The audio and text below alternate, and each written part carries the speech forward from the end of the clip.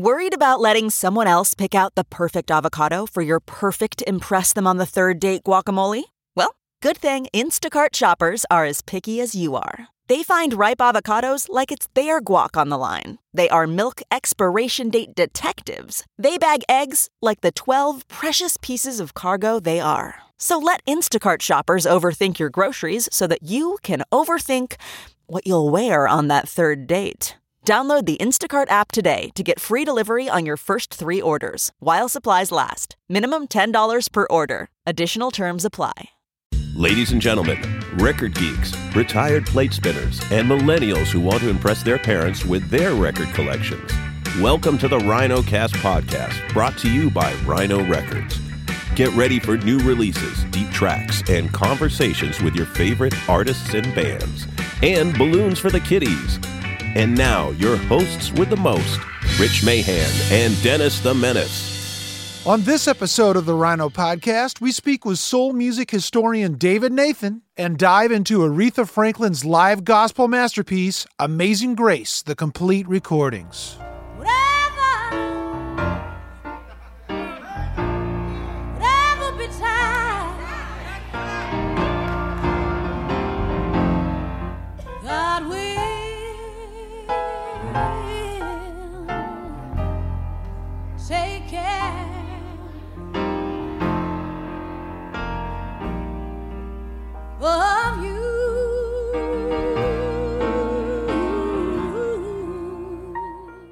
Hey, Rich. Hey, Dennis. Today, we are talking to a soul musicologist, David Nathan.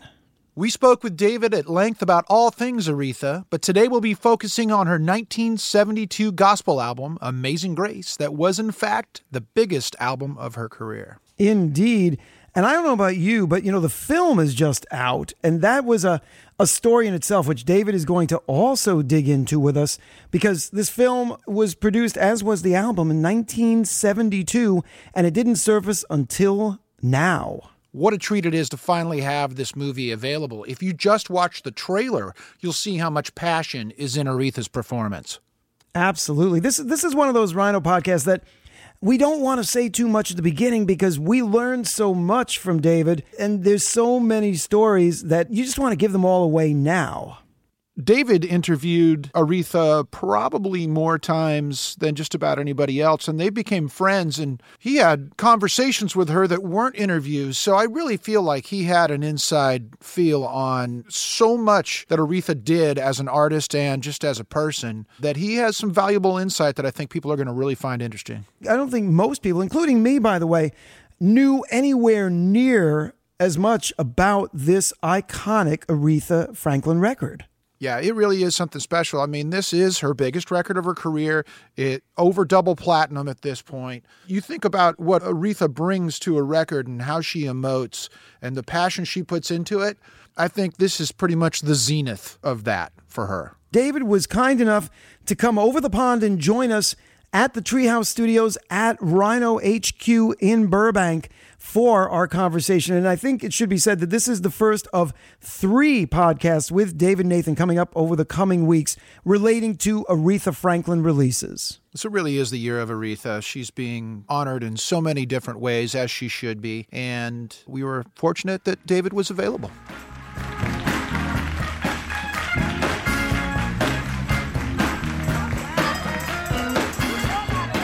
David Nathan, thank you so much for joining us here at Rhino for the Rhino Podcast. Welcome. Why don't we start off by you telling us about your background? So my background is I grew up in London, born in London, and I started becoming aware of what we then called R&B before it became soul.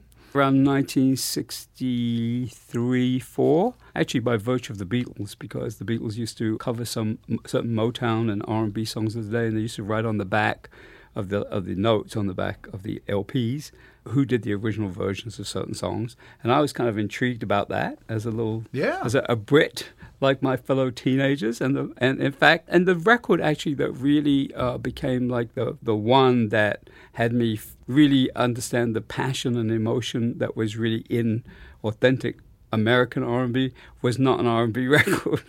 It was Dionne Warwick's Walk On By, which when I tell people that that's not really an R&B, I say, but it wasn't that it was R&B, it was how she was singing, the whole kind of, her approach to the song. The groove. Yeah, and it was just after that I became very like, wow, this music's amazing, and started a record shop with, in between that I started the first Nina Simone Appreciation Society in London in 1965. Wasn't a fan club. She called it a fan club. We called it Appreciation Society. Anyway, and then I really got involved with owning a record shop, and really it became kind of my life work in terms of my passion for the music, which at that point then became soul music. At some point, my passion for and love for the music really became evident through my work as a journalist, which was not my original career plan, but that's how it evolved. And so then I wrote for a magazine in Britain called Blues and Soul. In 1967, my first cover story was on Aretha Franklin, doing a Top of the Pops dressing room conversation that turned into a cover story for Blues and Soul on Aretha. And then I moved to New York in 1975 as a Blues and Soul U.S. correspondent, and basically been working in the world of soul music pretty much my entire life. It's our pleasure to have you for several podcasts relating to Aretha Franklin. Yes. And we thought that there was no better place to start than her fourth live album. I'm just going to do some stats. Double platinum, biggest selling live gospel album of all time, and her best-selling album in her 50-year career, Amazing Grace. Yes.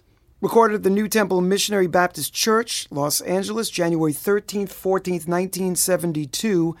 Whose idea was it to take on this? I mean, this was an incredible, incredible project. Well, the real genesis of doing the album was actually conversations Aretha had with Reverend James Cleveland, who, of course, is featured on Amazing Grace prominently, and it's his choir, it's his church, his home church in Los Angeles. And I don't know what the specific reasoning behind it was, other than that if she was going to do a full-on gospel album, that would be the person and she would do it with. And they were having conversations for about 2 years, I think, prior to it becoming a reality.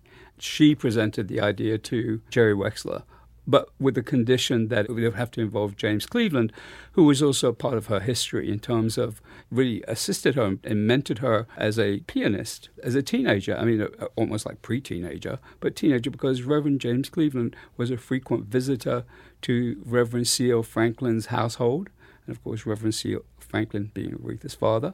There was that connection. And James Cleveland was already when Aretha was growing up, had already established some recognition and for the kind of work he did as a preacher, gospel singer, and so on. So James Cleveland was a part of Aretha's childhood, very much. And she actually references in conversations how he was really responsible for literally, I won't say schooling her, but really being a primary influence on her ability as a pianist, in accompanying herself as a gospel singer more than an R&B singer. I mean, she apparently already knew how to play the piano.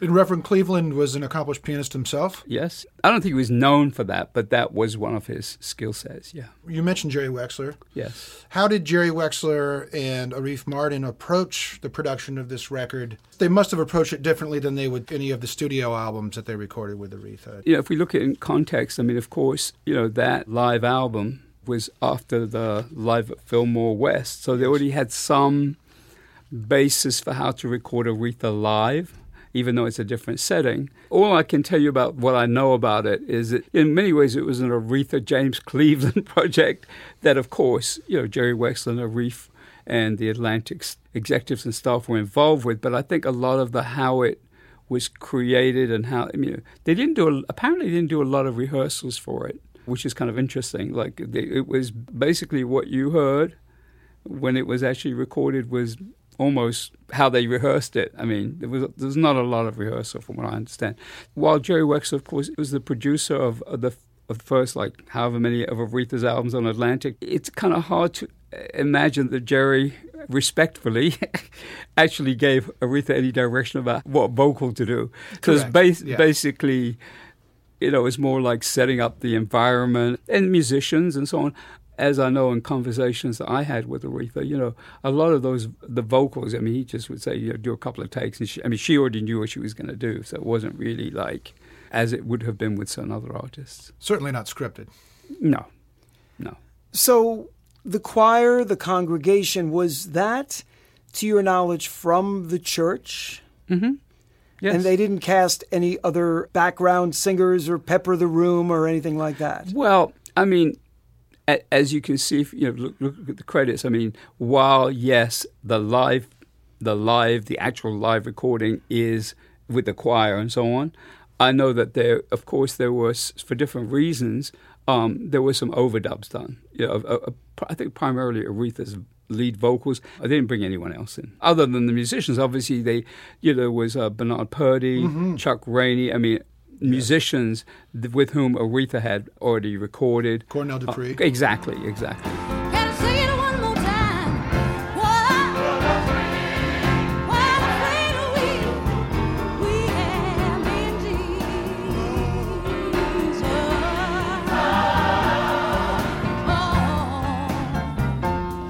All our sins and our griefs to bear.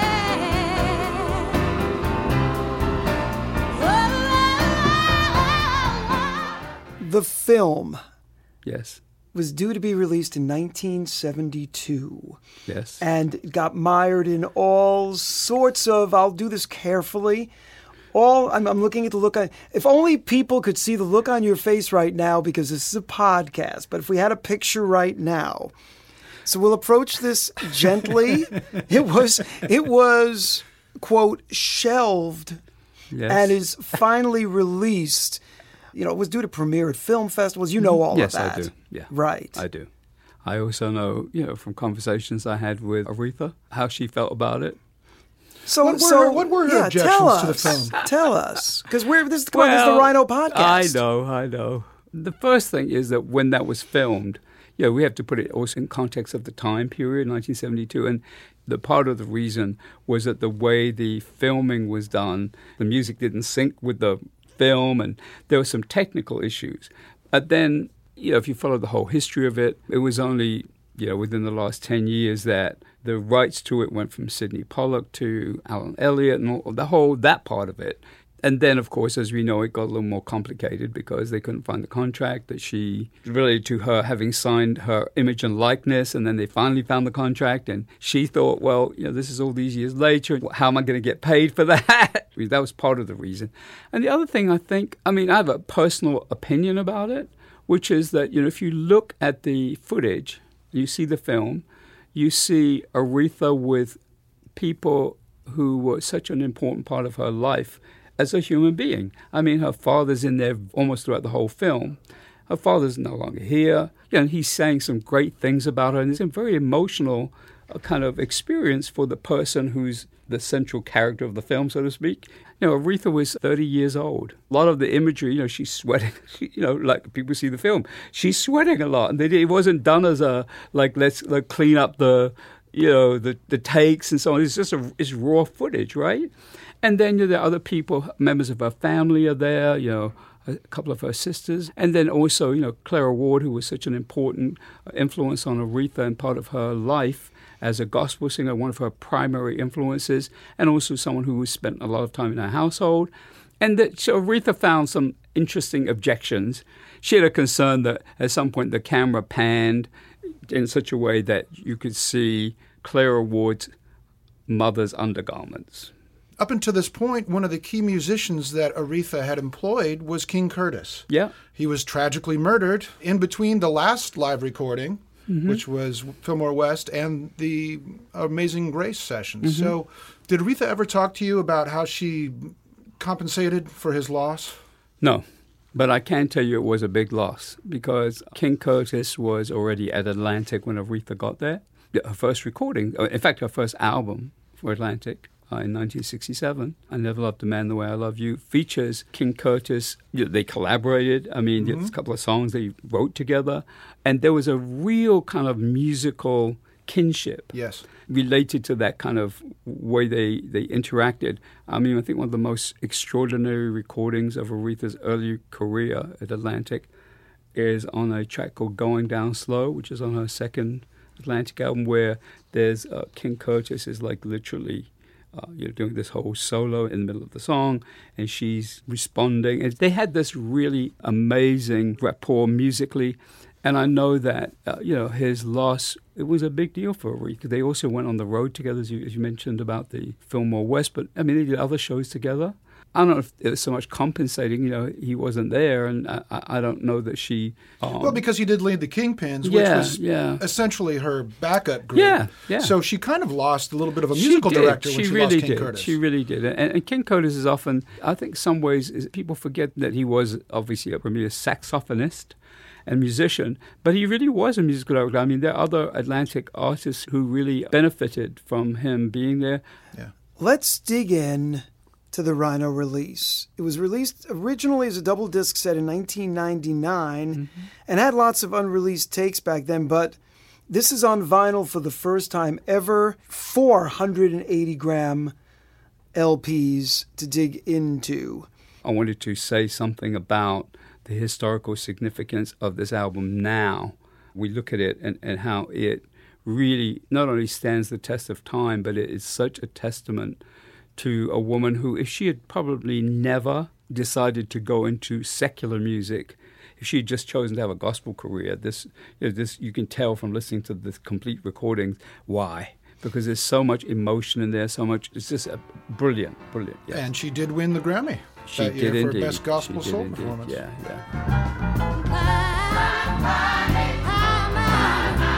Trying to get home. I'm climbing, trying to get home. Climbing on mountains, I'm climbing round mountains. I'm climbing higher mountains, trying to get home. For those who are coming to this for the first time, and part of the joy of releases like this, particularly on, as the kids say, vinyls, is these are long tracks, and in some cases, secular mixed with popular music. I think the perfect example is You've Got a Friend, which becomes a religious experience. Yeah, and that's what you're pointing to is something that I think is also a key aspect of Aretha's artistry, is that she would take songs that weren't associated necessarily with, well, certainly not associated with gospel music, and in the same way she did this with pretty much every album she ever recorded at Atlantic and certainly at Columbia, she brought that kind of sensibility, that passion and emotion in her interpretation, which was really born out of her gospel roots, so to speak, to those songs, which made them almost like like a gospel opus, so to speak, even though they weren't necessarily written by the songwriter that way.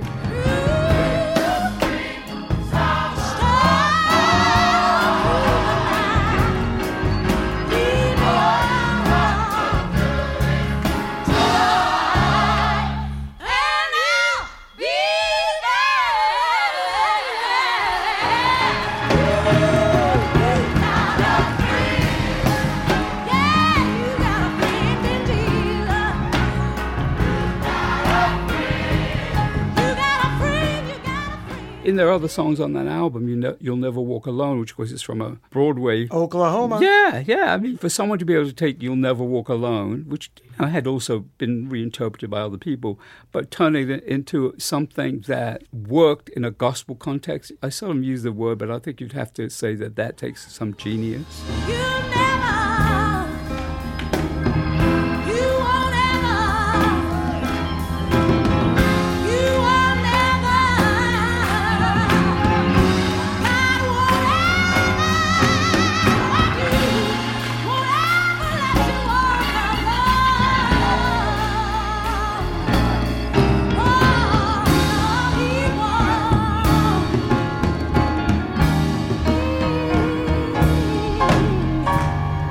For people who are not familiar with gospel and the kind of music they're going to hear on this, the glue, so to speak, is the soulful feeling. It's really, for me, soul is always about feeling. It's about passion. It's about emotion. It's about really bringing something from within you, which is probably how the word really, why it's called soul, because it actually comes from within you. That's how I relate to it. And I think that, so people who may say, I'm not Christian, I didn't grow up in gospel, I'm not part of that belief system, so to speak, or belief, or that religion. With this album in particular, that has nothing to do with it. I mean, you can listen to this and appreciate the deep intensity and the emotion and passion regardless. I mean, every time I hear Precious Memories, I get chills just listening to it, because while I didn't grow up in that tradition, and most people in Britain certainly didn't, and most people probably over the world didn't, it doesn't really matter, because the feeling and the emotion and how James Cleveland and Aretha interact on that song, it just doesn't matter.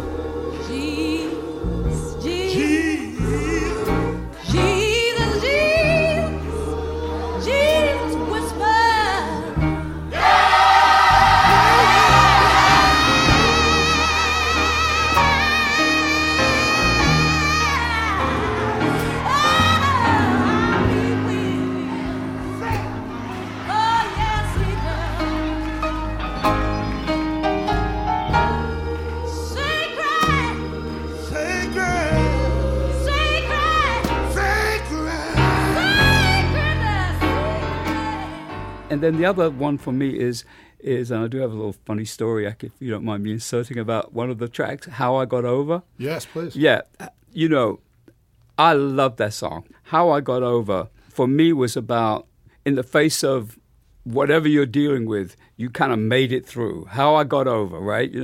And my soul looks back and wonders. And many, many, many decades later, after Aretha and I became more of a personal connection, after many, many years of interviews and being so clear about what an amazing human being and artist she was.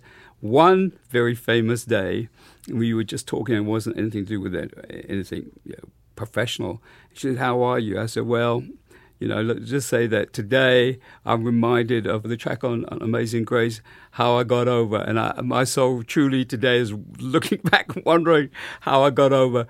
And she was very respectful and not asking me whatever had happened that day. She just kind of understood that whatever that was. And it really was like that. So it was personal for me. That song really, sometimes I do wonder.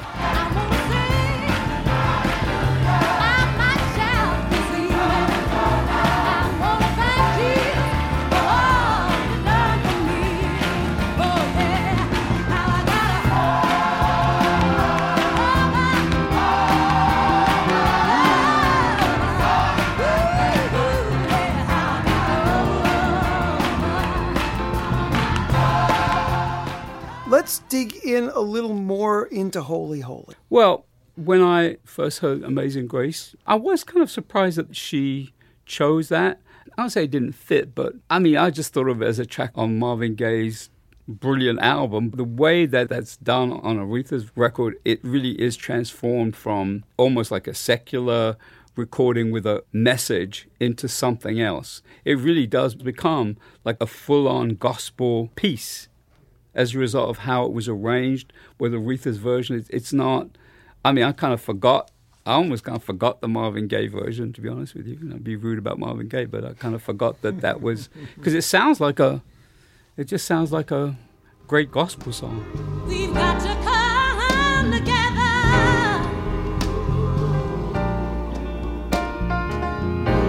Because we need the strength, the power, and all of the feeling. Wildly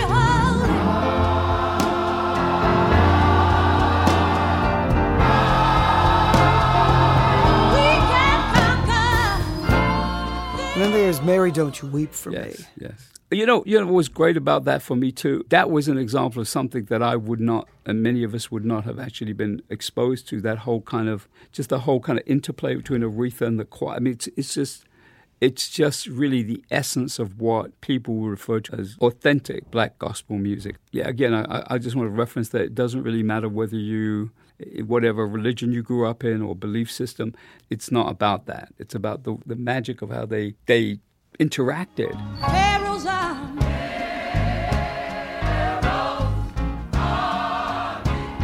I know you know that story of how they got drowned in the sea.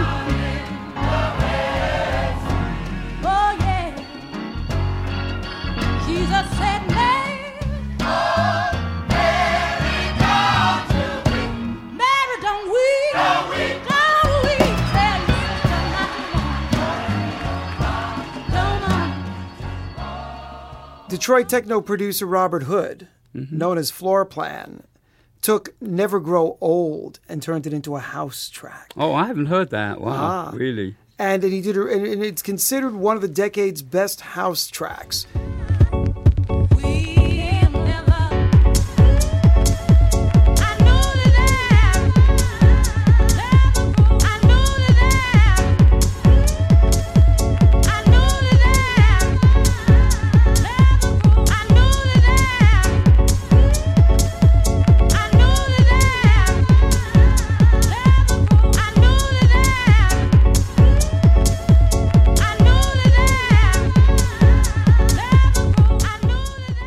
know I will say something that I think is important for the generation of people who may be listening to this album, Amazing Grace, that have grown up in a sense and listening to samples and people. Yeah, I think that what's great about it is as long as it's credited correctly, that they can actually go back and hear the original. Where that was taken from, and it really, in a sense, can become like an education for people. we'll never, never go, never grow, never, never, never.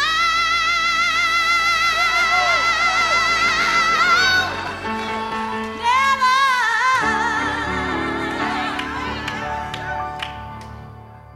10 minutes plus of the piece de resistance. Okay. Amazing Grace.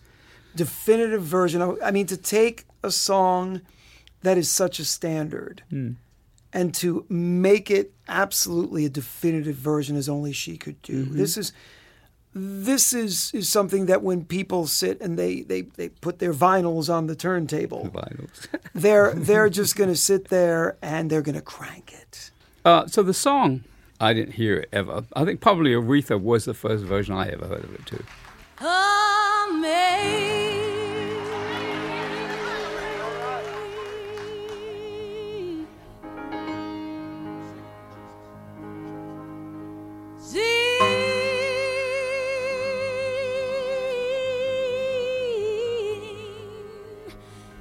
Amazing Grace.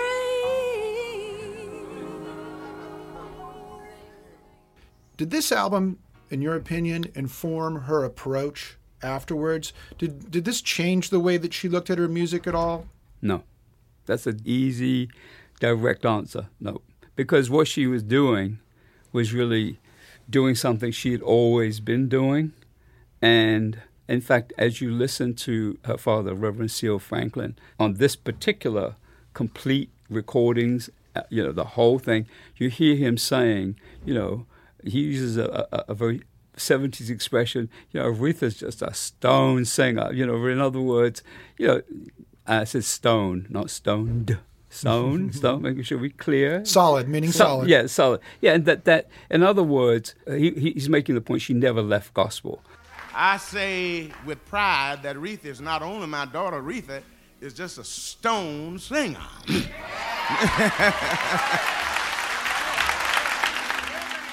Well, this has been incredible. It's wonderful that people are going to get to hear this the old-fashioned way, but also as beautifully produced as it was, kind of like listening to the master tapes in the studio. So thank you so much for sharing your knowledge of Amazing Grace with us, David. You're very welcome. Let us all back to the old. Let us all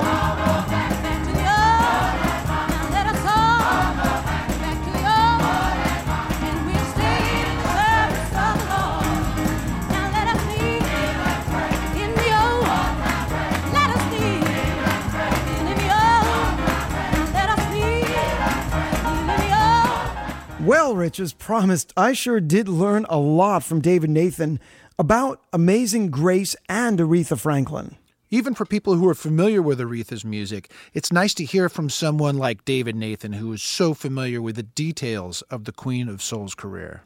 Absolutely. And as mentioned at the beginning of the podcast, David is going to be back in the coming weeks with 2 other podcasts as our guests talking about Aretha Franklin. Aretha Franklin, Amazing Grace, the complete recordings, is out now on vinyl for the first time as a 4 LP set. And Aretha Franklin, Amazing Grace, the movie, never before released, is in theaters as of April 19th, 2019. Thanks very much for tuning in. Don't forget to listen and subscribe on iTunes so you don't miss the next Rhino podcast. Executive producer for Rhino Entertainment, John Hughes. Produced for Rhino Entertainment by Pop Cult and Rich Mahan Promotions. All rights reserved.